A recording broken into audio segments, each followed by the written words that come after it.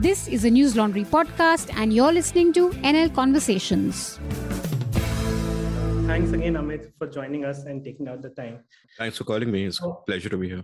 Great. So, to Amit, to start off with, I'm really curious about your method and the preparation that goes into the show. In fact, Jude, who you know, our producer who's worked with you, when he joined News Laundry, I would often bug him, tell me how Amit Verma really prepares for the podcast. Is there some hack that all of us can also learn? So, just run us through, how do you pick like a subject or a guest? And what really happens between you picking a subject and recording the podcast? Yeah, so I just follow my natural curiosities. One of my guiding principles for the show is that I don't really care about the news cycle. So just because something is in the news, I won't necessarily do it. My aim always is to not just reach across space in terms of, have people around the world listen to me, but also reach across time and create shows that you can listen to, say, 30 years later, and it'll still make a lot of sense then. So I aim for those kind of timeless episodes. So even when I do something that is in the news, I will, I let it marinate for a bit. I won't rush into it. Everybody's expecting I'll get hits, instant comments. I'll marinate a bit. I'll figure out the appropriate people to talk to, do my own research, kind of do all of that. And only then kind of really get into it. So I follow my own interest, but what it also does is that it forces me to broaden my interests, where I read more than I would. Whereas earlier I might, come across a book on a subject and say, sounds interesting. But now I'll say, sounds interesting. Could there be an episode in this? Which therefore forces me to pick up the book and read it. And as far as research is concerned, I've kind of moved towards, like in Jude's time back in the day, when I was with IVM a couple of years back, I used to do 90-minute episodes, 2-hour episodes. Now I ask them for 4 hours of their time. My episode with the great Abhinandan Sekhri was, I think, around 4 hours. I recorded an episode a couple of days back in my home studio, which was 5 hours, 15 minutes of talk time. So the idea is that you just settle back, chill out, really relax and get into it. A lot of that, of course, is also about knowing the guest and just having a conversation with them that goes over their life, their influences, where they grow up, all of that stuff. But also, whatever subject I'm doing, I need to sort of have sufficient background of it to be able to engage in a conversation and take it in different directions. And I find the show forces you to do that because, if you're doing a 5-minute interview, you don't even have to read the book. You can just ask standard cookie cutter questions. If you're doing a half an hour interview, maybe you read the book, but you don't have to do much else. You can read the author's bio on Wikipedia. If I do a 4-hour thing, I really want to kind of go deep. So when I did a couple of episodes on Gandhi with Ramchandra Guha when his book came out, and I read some 30 books on Gandhi for that. And of course, I'd read some of them before. I have natural interest in Gandhi. So I kind of reread those. But typically, I'll read not just a book, which might be the peg for the moment, but also everything else the author has written. And fortunately, I have a reading habit and I can read pretty fast. And and if you guys want, at some point I can show you my note-taking system. I can share the screen and do that if you guys want. In fact, I'll come to that, but Amit, so see, 30 books is a lot, and you do. I don't know if that's a one time. I don't do it every time. But yeah. So I know. I don't know if you've taken like breaks or if Seen and Unseen has ever been on breaks. But you do have like right now the show is weekly. So do you keep enough episodes in bank to sort of give you some buffer area to? So that you are able to go through those research and go through those books? Firstly, I don't read 30 books for every episode. Sometimes it's a couple of books. Sometimes there's no book. Like when I spoke to Abhinandan, there's no book, but there is, I'm going over a lot of interviews that he's done on YouTube, and I'm trying to get a sense of his life, and I'm just sitting back and thinking about all the stuff I want to ask him about, because there's a lot in common. There's a media, right? There's a media. We are pretty much the same age. He's a few months younger than me. So there is that shared experience of growing up in the 90s as India was changing in a particular way. So there are many interesting things to talk about. The his journey itself is interesting, but a lot of it is not so much the hardcore research, but just the openness to sit back and listen and just get into someone's journey and not be obsessed with what is the structure, what do I talk about next. So that's part of it, and it's always been weekly. I think I missed a week at one point because of Diwali in one of the early years, but the show was very different then. But now I tend not to miss an episode. Now my modus operandi before COVID was I would go to a city, record a bunch of episodes. So I would have a bank. Like in 2020, in January, I went to Bangalore for a week, recorded 5 episodes. I went to Delhi for 2 weeks, recorded 10 episodes. So I had a bank. So even after COVID started, I didn't have to record remotely for a while.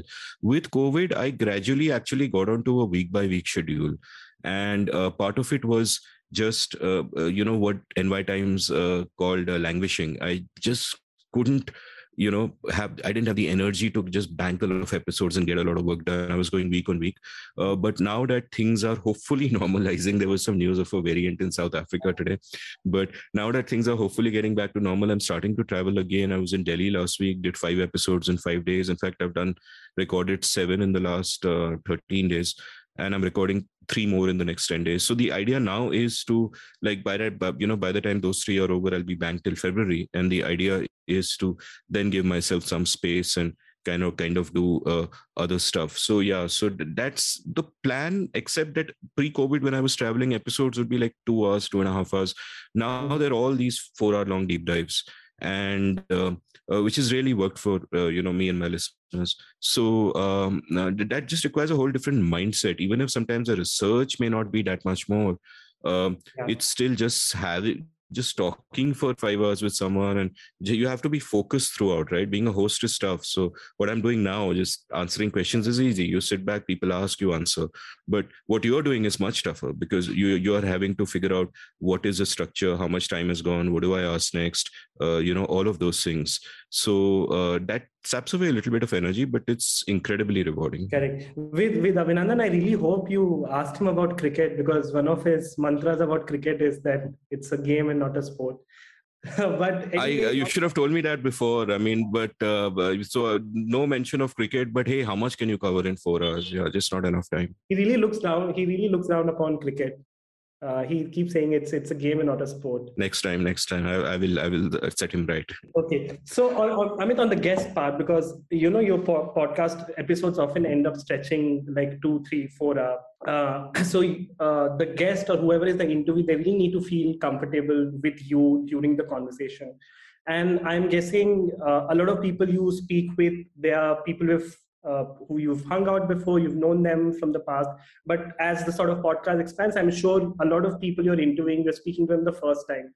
So is there a conscious effort to make them feel comfortable? Because in, say, like a 3-year, 4-year time slot, they're also going through their life. They're also doing self-reflection. So what is it that you do as a host to make them feel comfortable? Do you speak them prior to the podcast? What is that process like? I think one of the ways in which the show has evolved is that early on, you're right. In my first year, you're bang on. It was a show about policy. I would speak to policy people I knew, and it was kind of those kind of circles. And the length was much, much, much, much shorter. But as it kind of expanded, it took a life of its own. And now the show is known enough that most of the people I ask, I mean, I don't know most of the people I record with prior to recording with them, but they know of the show. They know what it requires. So they come prepared, which is really nice, because I'll ask them a question and then they'll just open up. So like every week, I feel so fortunate that people trust me enough to just sit back and open up with me. Now, what the long length gives me the privilege to try out, the opportunity to try out, is that I'm not short of time, right? So what I like to do, therefore, is I begin by talking about the guest herself. That, what was your journey? Where did you grow up? What was school like? And all of that. And when people talk about their childhood, there's a moment where they kind of relax. And they're just talking, and you can discover you both read Enid Blyton as a kid, or you can discover that, or you can laugh about, hey, people take the internet for granted. It used to take us weeks to put a mixtape together. And you find those commonalities. And once they trust you enough and they kind of, open up, that does a couple of things. Number one, that when you actually get to the themes you want to talk about, whether, like in Abhinandan's case, it was media and politics and all of that. But in a writer's case, it might be the book that he's just finished writing. But he's already opened up so much that he goes beyond the usual sound bites that he might have prepared for other interviews, and they just talk. And the most important aspect is for the listener. Because for the listener, like, let's say I'm doing an episode with someone who's written a book on Nehru. So you broadly know Nehru, and you broadly know, okay, interesting subject, ye hoga, wo hoga. But in the first hour, the guest is humanized before you. It is a real person. with real problems, real insecurities, real childhood. You might have read some of the stuff they've written, you relate or to the stuff they're talking about. And that humanizing is important because it then opens you up to everything that they say subsequently. So even if you don't agree, say, with a person's view on Nehru, you will not, like in our modern polarized discourse, nobody is human, right? Especially on Twitter and social media and all of that, we are quick to judgment. If someone disagrees with us, they are by default evil and must be abused. Whereas these kind of conversation, what it makes disagreements completely okay. You can like someone and disagree with them, as I often do on the show. So that's the other effect that it has of the kind of directions that I'm able to go in because of that. Correct. And tell me this, like, how do you organize your research? Like, I'm like, of course, you read a lot, and a lot of those readings are specifically for a particular guest or a certain episode. So, do you have like do you have a method? How do you organize your research? Especially because this is something I struggle with, and because a lot of our reading these days happen online on Kindle, or you'll read an article. What I struggle with is like absorbing enough to remember it, say like a year later or even a month later. So is it something that you also struggle with, especially because a lot of it has to do directly with your work? Yeah, absolutely. It's a struggle, and it's more of a struggle for me because I'm in my mid to late 40s, and the way past the way of getting past is what Tiago Forte calls building a second brain. That our brains are not really made to be information retention machines. Our brains are very impressionistic. Things come in, they get retained in all kinds of strange ways without rational connections, and so on. So Tiago Forte's concept is you use technology to build a second brain. A lot of elements to that, but what I do for my research is I use a note-taking app now called Rome Research. I've been using it for a year, and I find that to be a complete game changer in terms of just organizing information. And what I often do for my shows is that I don't do the research too much prior to the show. I try to do it as close to the recording as possible. So not only are all my notes in front of me, but all my thoughts about the book or about whatever I'm talking about are really fresh. So it might appear to listeners that, hey, Amit remembers everything. Yahan se quote nikal diya, yahan se wo kar diya. But actually, it's really recent. It's in front of me, and I would have forgotten it by next week. So that's kind of how it is. But, I think what happens in life is that, look, all the knowledge around us, it gives us, like, I think about how we make sense of the world by connecting dots. Everything we read, all the knowledge we gather, they're all different dots. The more dots we have, the more high definition picture we'll have. Now, the thing is, we don't explicitly remember most of these dots. But just taking in this knowledge, imbibing it without realizing it, does make our picture of the world a little clearer over time, I would imagine, which is why I evangelize reading so much. I think it's so incredibly important. But even for people who don't have the time to read, because people often don't have the privilege that they can make free time in their lives. You've got work, you've got family, you've got all of that. What do you do? But one way of getting past that is listening to audio, because if you're commuting, working out, doing errands, you can listen to podcasts like the News Laundry podcast and hopefully mine. And that's a completely legit way of getting knowledge. What is important is that you're thinking about the world, you're getting knowledge, and all of that is happening. So correct. What was the name of the app again? It's called Rome Research, ROAM Research. It's a paid app. It costs $15 a month. You want me to share my screen and show you? I can do that. Yeah, sure. That would be great. Yeah, of course. Yeah, okay. So this was for an episode I did with Rukmini S in December last year. And by the way, she's a fantastic data journalist and a fantastic journalist, period. And she's coming out with a book that I think releases December 6th. So what Rome Research does is it allows nested entries. For example, I start with the personal. So I have a little bit here. And, and I can just click and go deeper and deeper. So like, what is her background? I've written some things here and, stuff like that, but not so much here. A few questions here, questions on the political economy. But what is more important is she does this great podcast called The Moving Curve, which is a daily podcast where every day during COVID, she tackled a question about COVID. So I wanted to examine that. And so there are these sort of questions. Now, there were many big questions she tackled. So I can open this and I can see all the big questions that, okay, rights and privacy are 20 and 21, left-right binaries are 22 and 23. And if I want to dig further in the context of like hydroxychloroquine is 65, missing deaths is 80. I got all that down pat. Every episode, for example, she would talk about, she would ask a question. And once you start writing them down, you realize a trend that initially they are simple questions like, why aren't we wearing masks? How are hospitals treating the virus? And later you go to deeper questions like, what will this mean for our disease landscape, for Dalits, for women?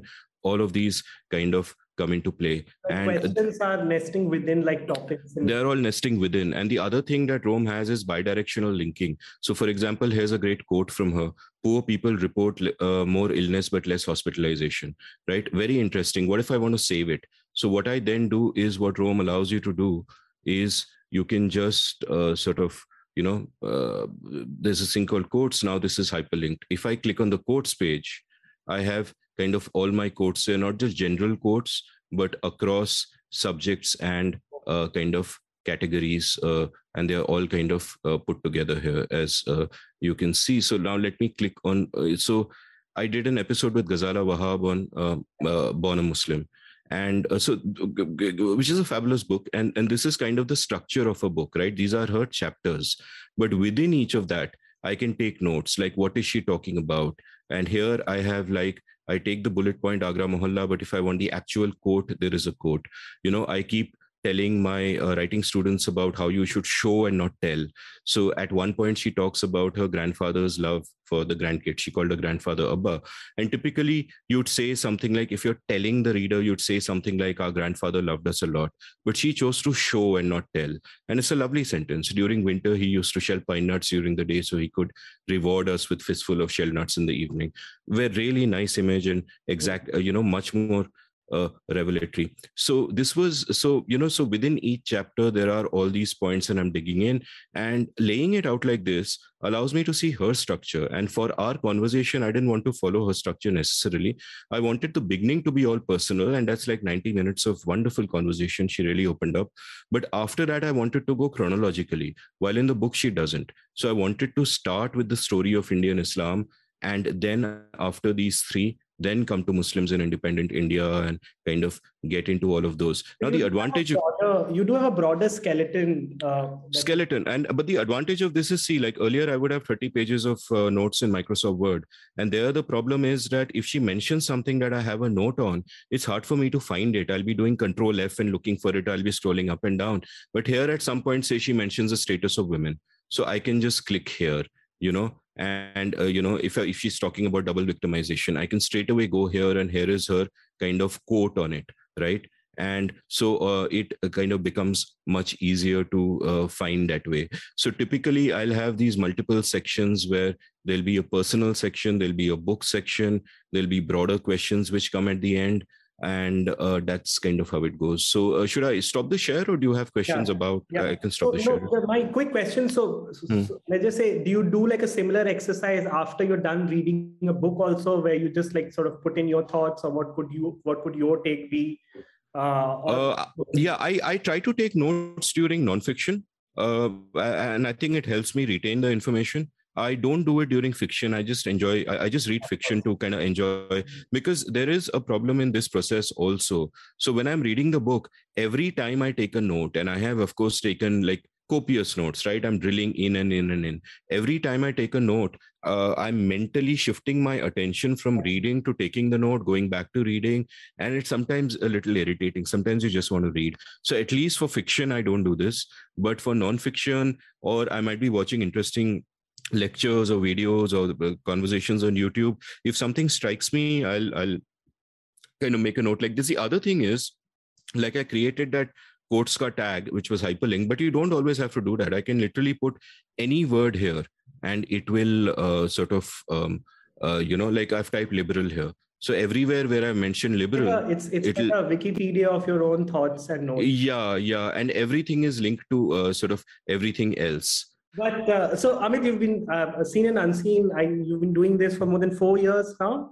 Almost 5. Yeah, start of 2017. Correct. So I know there is an anthology coming, and a lot of people keep asking you also that when it will be out. So maybe you can answer that.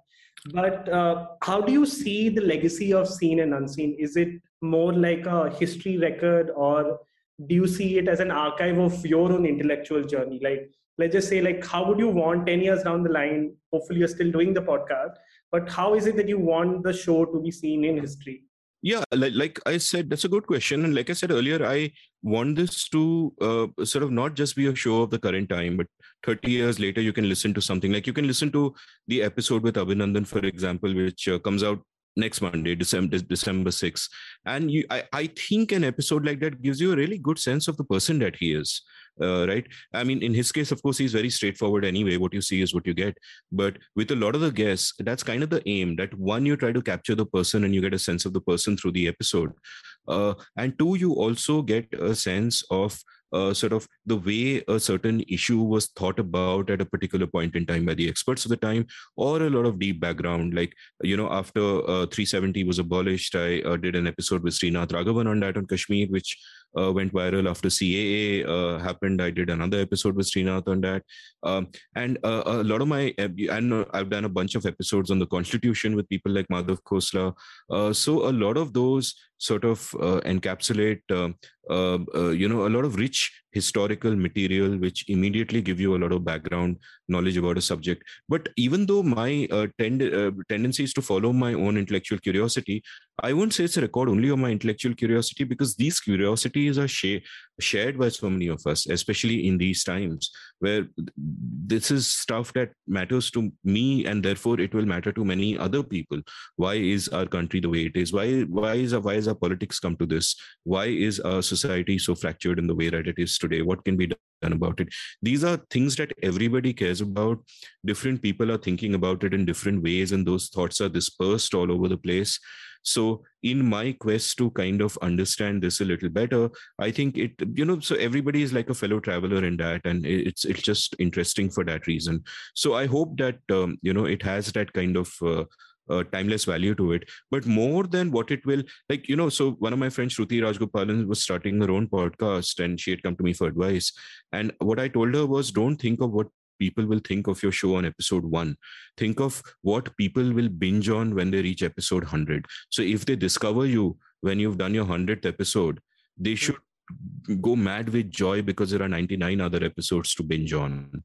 So that's one way of looking at it, that you're creating that sort of repository of knowledge and thinking and ideas and so on and so forth. But even apart from that, I think the attempt is that everyone who is following, and I won't just say my podcast, I'll say your podcast as well, other serious podcasts, other books, you want to create an ecosystem of thinkers who are thinking about the world, engaging with the world, and all of that.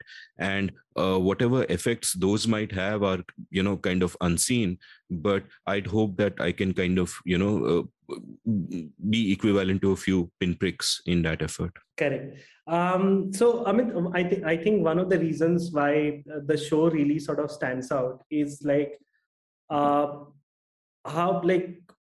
like the kind of connection you make with the interviewee or the guest. Like you really, by the time you're done with the podcast, you really know the person and their life journey. But do you think it will be fair to say that sometimes you also, because I think the idea is to make them feel comfortable if you're speaking to them like for 3 hours or 4 hours, do you think it will be fair to say that sometimes you also avoid issues or subjects that might make them comfortable?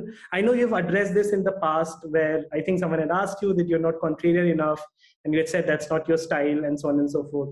But if you just look at like two of the podcasts, and because I work in media, like the podcast with Barkha Dutt or Veer Sanghvi for that matter, didn't really touch upon the Neera Radia tapes. Whereas if you're talking about their work, and if you're talking about journalism in general, like the past few decades, that subject does come up, especially with these two people. It comes up very often.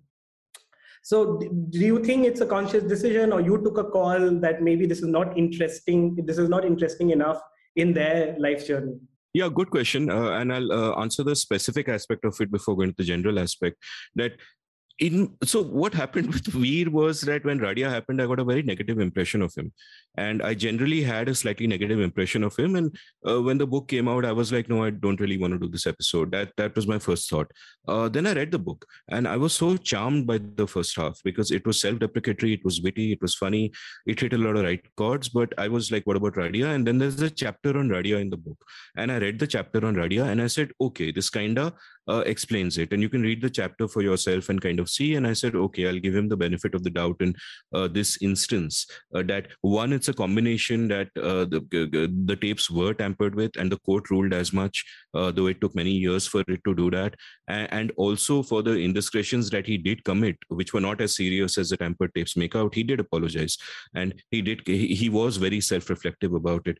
Now, my plan actually was to ask it in the episode, to ask it towards the end, but I think we reached 3 hours, 4 hours, whatever the length was. We reached the end of that, and like typically what will happen is, you saw the amount of copious notes that I have in an episode, right? I don't manage to cover everything. That was one of the things that didn't get covered, but I thought that was okay because his book addresses it pretty specifically, and I didn't need to go there. With Barkha, my real focus was not even on her entire journey, but really why I wanted to do the episode was to get a sense of how changing circumstances can change a person. Like, I think in certain ways she has changed in the last few years. She wasn't a friend of mine before this. Even now, we haven't really hung out or anything like that. So we're not friends. But there was a sense, and many people who've known her in the past and have worked with her and may not have liked her style said that she's changed. Adversity changes you. Things happen in these times. So my focus was so much there that the whole question of Radia simply didn't come up. And people don't realize, they think my episodes are long, I'm covering everything. They don't realize how much I don't manage to cover. So like, I didn't talk about cricket with Niku, for example. Now, as far as the other question is concerned, is number one, somebody asked, do you disagree with why don't you disagree with your guests? The truth is, I disagree in every single episode if you listen carefully. It's just that I'm not doing it in the Twitter style. It's not combative, it's not abusive, it's not aggressive. So people don't realize when I'm disagreeing. Like and also there, my aim is not to be constantly combative. My aim is not to look for gotcha moments. Ki, sir, aapne ye kaha tha 6 mahine pehle, aaj aapne ye kaha hai. There's no point to that. That's just a tamasha, that's a spectacle. And sometimes it is important to do that to keep public servants accountable. But that's not what I'm trying to do here. But I ask all the tough questions. Like, I had Arvind Subramanian on my show. I asked him about demonetization. I expressed my feelings about it being the largest assault on property rights in human history. I think demon was a crime on humanity. He was chief economic advisor at the time. I asked him about that. He gave an answer. I wasn't satisfied with the answer. I asked him another question. He answered that as well.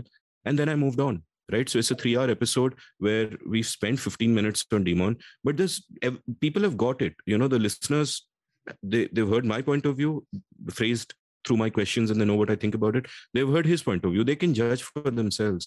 There's no point harping on over the same thing again and again. So in that sense, it is not that I don't push back. I push back. I disagree a lot. I express my disagreement, but it's done really politely. And because they can see that it's coming from this position where I'm not trying to pass judgment on them and all of that, they are equally polite. They adjust to that kind of medium. And but there are, like, I remember I did one episode with Jaideep Rao, who wrote a book on Indian conservatism, and I disagreed with a lot of the book, so we did an episode. And after the episode, he was super happy with the episode and really delighted with the way it went. His friend said that thank you for giving him a platform to, say what he has to say. And people who agree with me on the issues we discussed called me and said, ki Amit bhai, you demolished him. Aapne dikha diya. But the point was, that was not the point. The point was, I made it a space where both of us could say what we wanted to say, put our points of view forward, and let the listeners decide, right? And that is what the discourse should be like. typically, what is the discourse on Twitter? People are not addressing an argument. They're not talking about ideas and policies. They're talking about people. They're getting personal. That, if Chitranshu doesn't agree with me about, my opinion, if he doesn't agree with my opinion on the film Dune, then he is a bad person. He is an evil person. I will quote tweet him, and I will be snarky, and I will shit on him, and I will take screenshots, and I will coordinate on WhatsApp with other people in my tribe, and I will make sure he's trolled to hell. That's Twitter. That's Twitter for you. That's not my show. My show is, hey man, tell me why you disagree. Let's talk about Dune properly. That's my style. So last question before I start taking in questions from a subscriber. As the sort of podcast grows further, I'm sure, I don't know if you're looking at it this way, the podcast also becomes like a platform where the reach of the podcast is way bigger than the reach of the reach of the person who you're interviewing. So in that way, has it happened with you, or do you think you'll be conscious as to who's the person who are you giving a platform? And I'm asking this not in something that's unique to you, but so for example, like Bill Maher shows, right? He gets a lot of flack because he would often call like speakers or politicians that, let's just say, the liberal audience might not agree with. So do you think you will ever have like a filter as to who is allowed on the show and who is not allowed on the show? And so, for example, just to put you on the spotlight, now, let's just say someone like Kapil Mishra, for that matter, right? Like, we know that he stands for a certain ideology and certain style of politics and certain belief, which, let's just say, you don't agree with. So how far are you willing to engage in a conversation with that person? Where do you draw the line that, okay, just putting the person on the platform will make him reach more people? Yeah, first of all, okay, couple of things there. First of all, if you put a person on a platform, people can make up their own minds. I don't really think that people aren't stupid. It's not, people aren't sheep. They're not going to believe what somebody says automatically just because that person has access to them. They'll think for themselves. So I have some respect for my listeners that way. Secondly, there are people I will never call on the show, but the reason for that is not some kind of social responsibility that, I have a big platform, I don't want these people on my show. The reason for that is my own values. There are people who are so far beyond the pale that I will not have them on the show. I don't want to engage. And typically these are extremists on both the right and the left. So like a Kapil Mishra, I would not call him to the show. I would not call people like that. Now, the other angle here, and by the way, there are people I disagree with a lot who I have called on the show who've been amazing people. Like I had a great conversation with Kavita Krishnan. Now she's a communist, right? And I believe in free markets, and as strong disagreements as are possible in economics. But she's a remarkable woman. She's a very good human being. Her body of work is very powerful. People contain multitudes. You can't just say, I disagree with you on this, therefore you're a bad person. So I called her on the show. And for once I took a decision ki economics ke bare mein, I'm not expressing I'm not talking about economics. We'll talk about those disagreements some other day, but I want to talk about her journey and get to know her a little better. And I just feel it's a lovely episode because she also trusted me and opened out, and it was a great conversation. But there are, what I find really repugnant in these modern times is the identity politics on both sides. Like I said, I think, to again invoke Whitman, people contain multitudes. And when you tie them down to a particular identity, whether you are, you're a Muslim love jihadi, or you are a cishet Savarna, or whatever, whether it comes from the Bhakts or the Vokes, I think that kind of thinking is reductive. It ties you down to narratives of oppression or victimhood. I have a problem with that. I strongly believe in the primacy of the individual. Think of every person as a unique individual and give them the respect they deserve on that basis. So there are certain people whose politics is beyond the pale who I would not call on the show. And there are also other people I would not call on the show, not because I don't think I would have good conversations with them, but if, for example, they are in government, right? They are simply not going to open up and be honest. They are, they will stick to the party line, and they will, stick to stick to the posturing. And I don't, and you can't have a great conversation that way. A great conversation at some level has to enter that zone of some kind of honesty where you're not at one point worried about what will people think if I say this, and second guess yourself and stick to a particular, script or narrative. but that you really open up and have a conversation.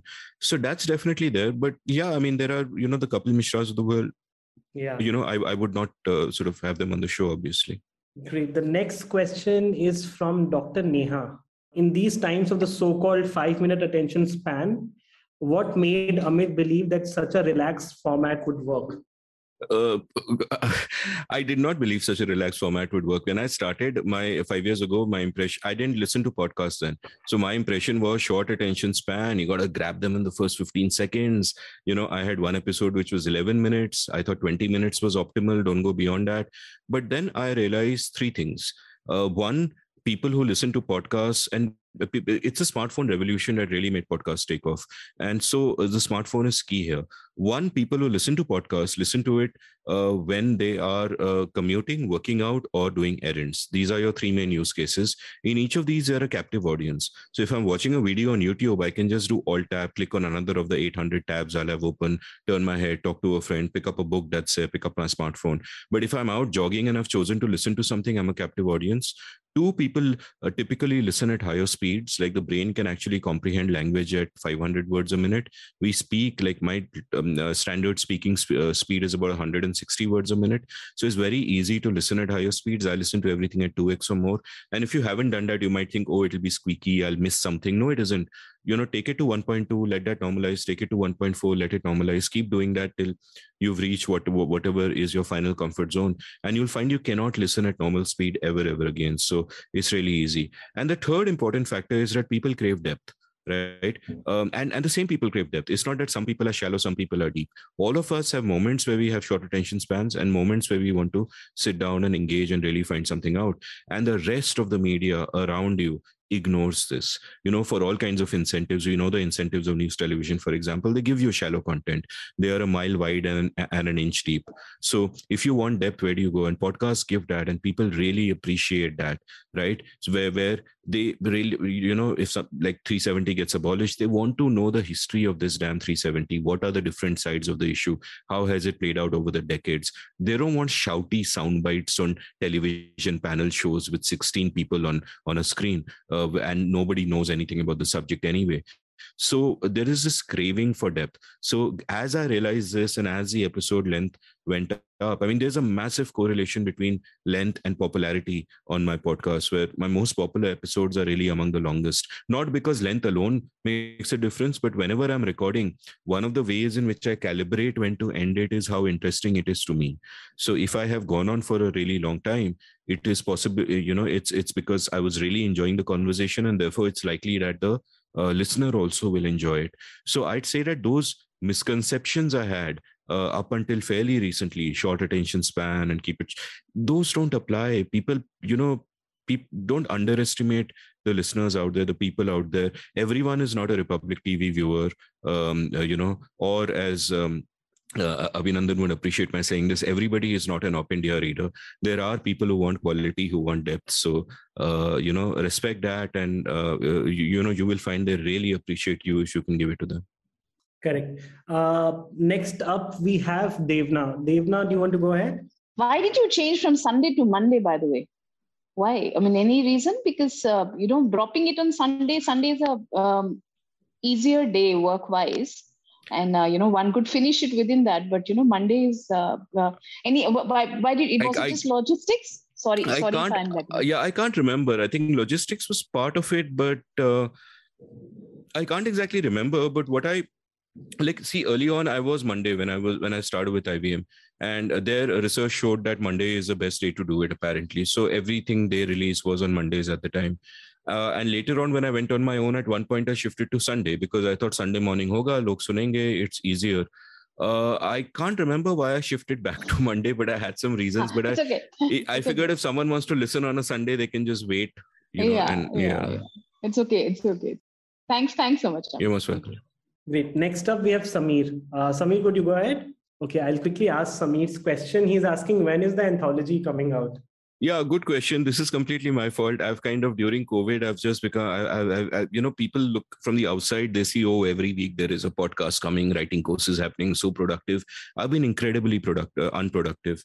Large periods of the day are just me sitting in front of the laptop screen, either playing online chess or getting into YouTube rabbit holes while at the same time stressed ki ye karna hai. So basically, to cut a long story short, I had to go through I got a bunch of transcripts made. I had to go through them and curate the best bits and assign them into themes. And I haven't had the time because week on week I was just doing the podcast. Now, in fact, one of the advantages of banking all the episodes, like I mentioned, I've done, is that by December 12th, I will have enough episodes that I don't need to record again till Feb. Though I do have an episode lined up on Jan 14th, but I don't actually need to record till Feb. And that gives me the luxury of then now sitting out and in a really directed manner just getting this done. So that is really the plan for December, Jan, that just curate this and kind of get the anthology out. It's entirely my fault. My publishers are amazing and very supportive and don't harangue me about it at all. So it's me who is at fault here, and I will, make sure I get it done soon. Okay. Next up, we have Daniel. Daniel, you want to go ahead? Yeah. Hey, Chitranshu, I was just requesting if Jude could read out the answer. I hear his voice has many fans. If Jude could read out the question, you mean? The question, yeah, sorry. The question. He can read out the answer also. I'm cool. Jude, are you there? Yeah, I'm here. Great. So go ahead.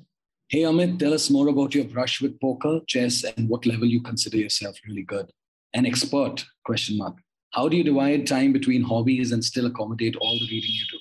So I actually, if you want detailed answers to this, especially about poker, in episode 200 of my podcast, which is 5 hours long, I do speak about this because I was a special episode proctored by a friend, Shruti Rajgopal, and she basically got questions from about 30 of my guests, including like Ram Guha, Harsha Bhogle, and all of that. And they asked me questions and I answered. So I've spoken at length about poker, but broadly, the thing with chess is I was, in the late 80s, early 90s, I used to play chess at the junior level pretty seriously. But then I realized at about 18, 19 that I can't be an Anand. And at that time, if you can't be an Anand, there's no point because you can't make a living otherwise. There was nothing there. So I moved on and I stopped playing chess. So now I play a lot of online chess, but I play it just for recreation. I'm not serious about it, though I love playing the new variants that come up because they sort of equalize the field a bit. The previous theory doesn't matter, and you have to work out each game from first principles, which I really enjoy and which I think I'm good at. So I do a bit of that. With poker, I was a professional poker player for about 5 years between 2010 and 2015. I, in fact, wrote the first column on poker in a mainstream newspaper. I for about a year, I wrote a column on poker in the Economic Times. And it was called Range Rover. So if you just go to indiauncut.com and search for Range Rover, you'll find those. So I was pretty serious about it because, it is a game of skill. But at the same time, it's this unique kind of game, which is on the intersection of being a game of skill, a science, a sport, whatever, on one hand, and on the other hand, being pure gambling. And I have seen lives destroyed on the circuit by gambling addiction. And at some level, it just got really dark. And I was a winning player throughout, but I just felt that it felt a little bit murky. So I always imagined that the winners stay in the game, the losers eventually drop out. And when I left, I realized that counterintuitively, it is the losers who stay because they're addicted. They can't help themselves. They stay till they lose everything and more. And it's the winners who eventually leave after a point because they're winners because they are naturally, sharp people, smart people, and they're good at other things also, and they kind of move on. So that was kind of how it was. In terms of skill, it's really hard to say. I was profitable in the underground cash games I played in India. I did a little bit of the Asian circuit, a lot of Macau and, following the APPT and the APT where they went in Philippines and all that. So I did a bit of that in tournament play and in India, the underground cash games and so on. I was profitable. Now, good is, it's really hard to speak of absolutes. I retired in 2015. I've played a little bit recreationally and always kind of won at small stakes now. But if I was to get back into poker today, I don't think I'd be, as much near the top as I was earlier, because the game has moved on a tremendous amount, and I'd have to just really work very hard to get my level up there. And, and now the game theory is really advanced, and you just need to work a lot with solvers and simulators and just get a deep mathematical, theoretical understanding of the game. And the thing with a game like poker is that ultimately there is when you sort of watch it on TV or the way it's portrayed in popular media, you think that there's a space for individualism, that different people play in different ways, and there's a role for style and all that. But actually, it all comes down to the math, and there really isn't if you're playing properly. So that also diminishes some of the attraction of it for me. Yeah, that's. I'll quickly go through because we are almost running out of time and there are a lot of questions. So Amit, try if you can give like shorter answers also. Got it. Next up is Sameer. Sameer, do you want to go ahead? Okay, I'll quickly read out Sameer's question. What topics, themes you think you haven't covered enough and would love to explore in the future? I mean, I don't know, because if there was something I felt I hadn't covered, I would kind of be scheduling it right away. So I don't, offhand, I can't really think of anything specific. So I just keep going where my curiosities take me. And my hope is that, by next year, this time, I would have covered things and learned about things which I am not thinking of right now. So it's like an ongoing process. So nothing really comes to mind about things I'd really like to go into. But very briefly, one of the things I do avoid is I avoid foreign guests now. I've had foreign guests and names like Steven Pinker and Tyler Cowen and Matt Ridley on my show. But now I try to avoid them because they already have platforms. They already appear on all these great podcasts in the West, and their ideas won't necessarily be new to my listeners.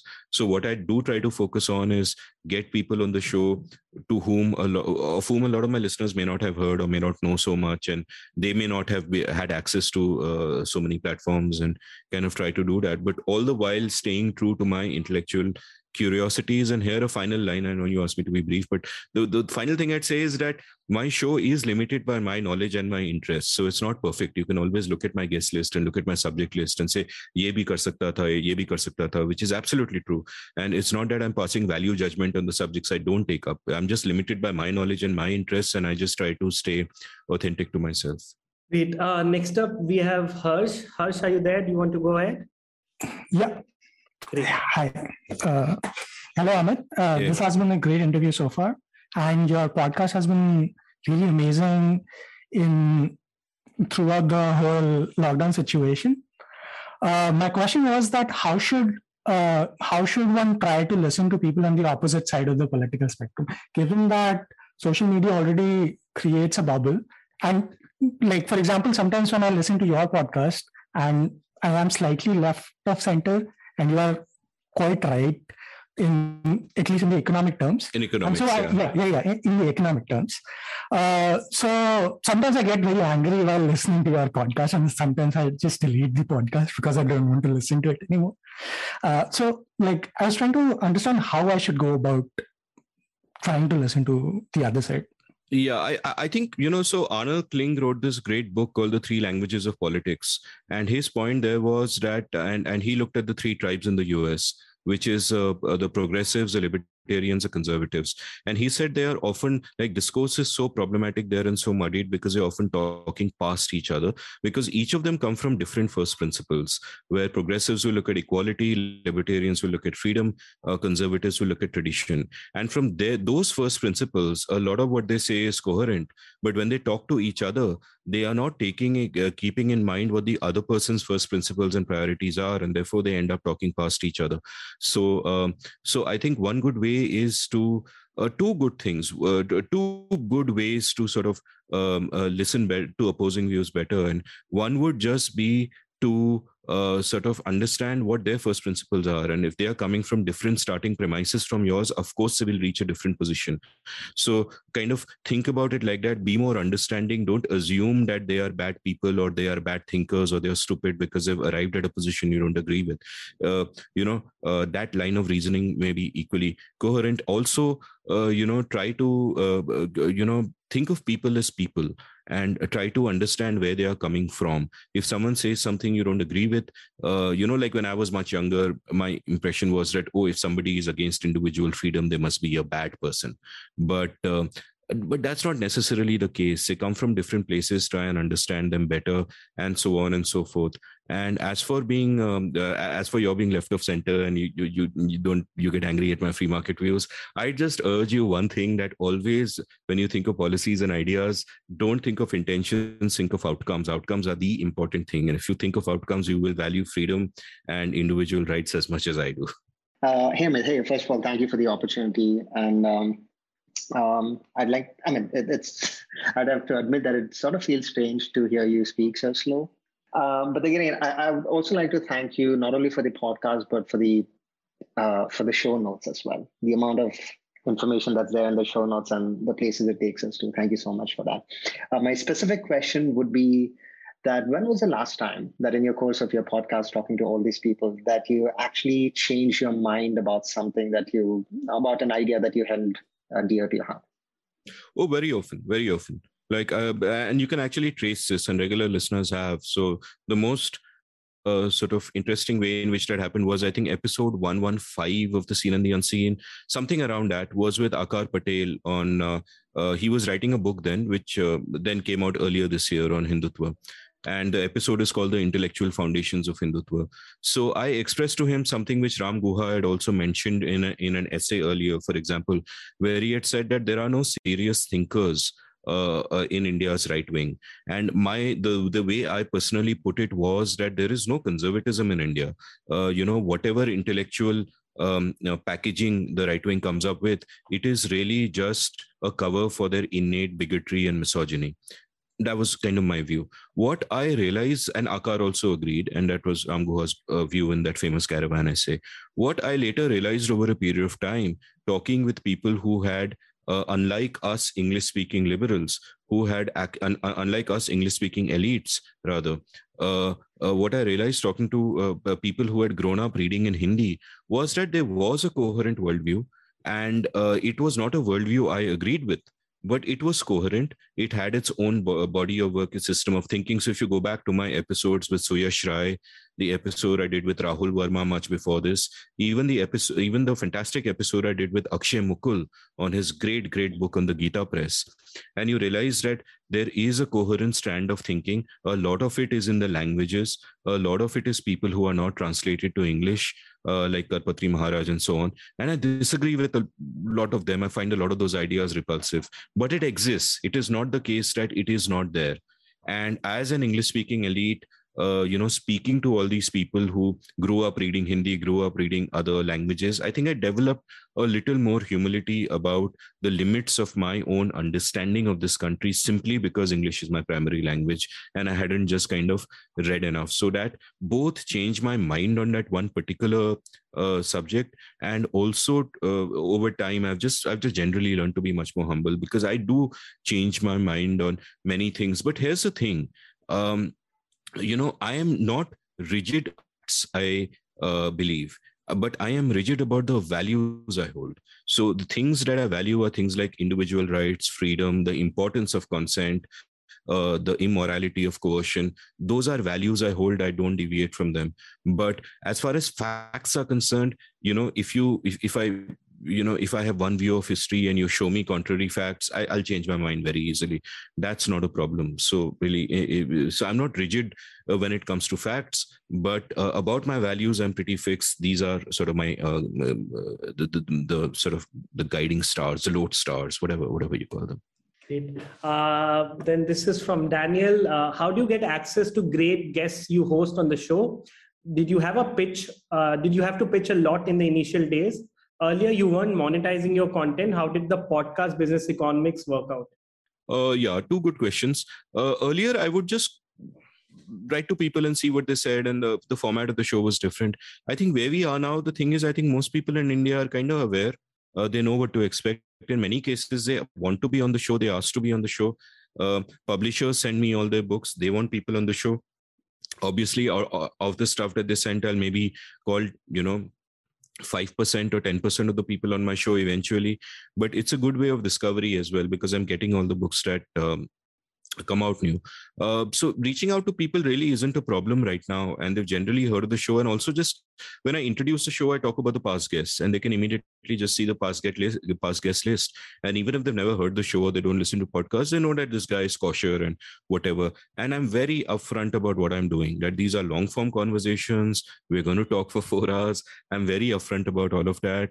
And so far, I'm kind of lucky to have reached the position where I don't have so much of a problem getting guests. If anything, it's choosing from the people who want to be on the show that often sort of becomes an issue. And what I will often do is I will have books lying on my shelves for months and months till I finally call someone on the show.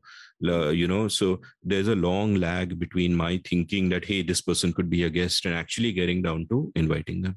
Great. So last question, Amit. First is, how do you decide what should be edited out of an episode?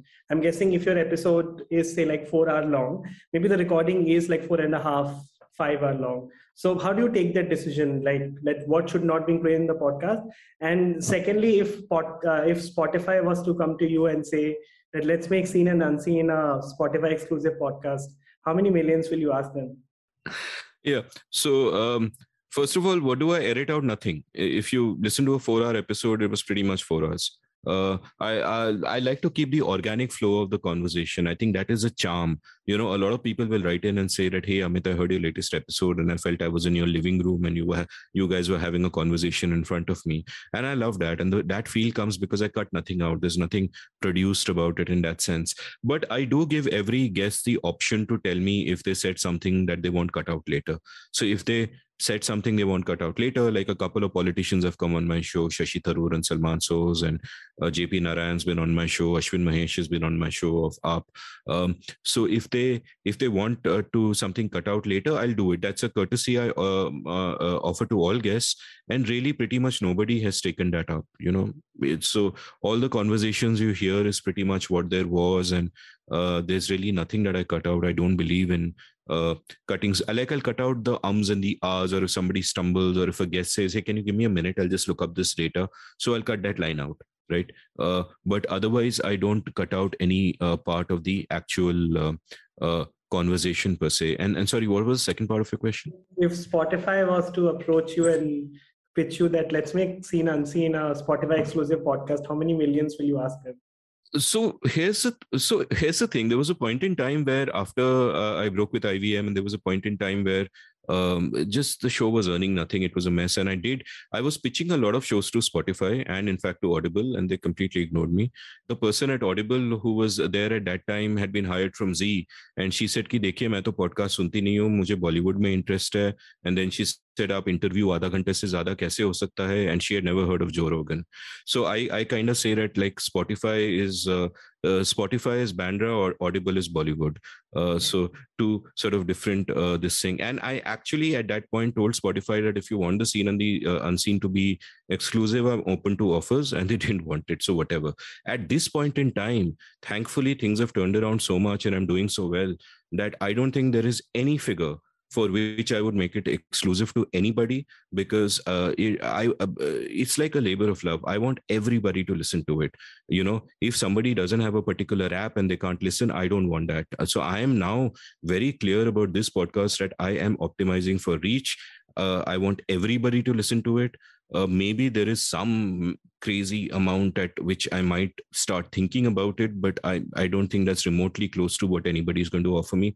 So the Seen and the Unseen is off the table, and no platform has ever entertained my other ideas, including Hindi ideas, short form ideas.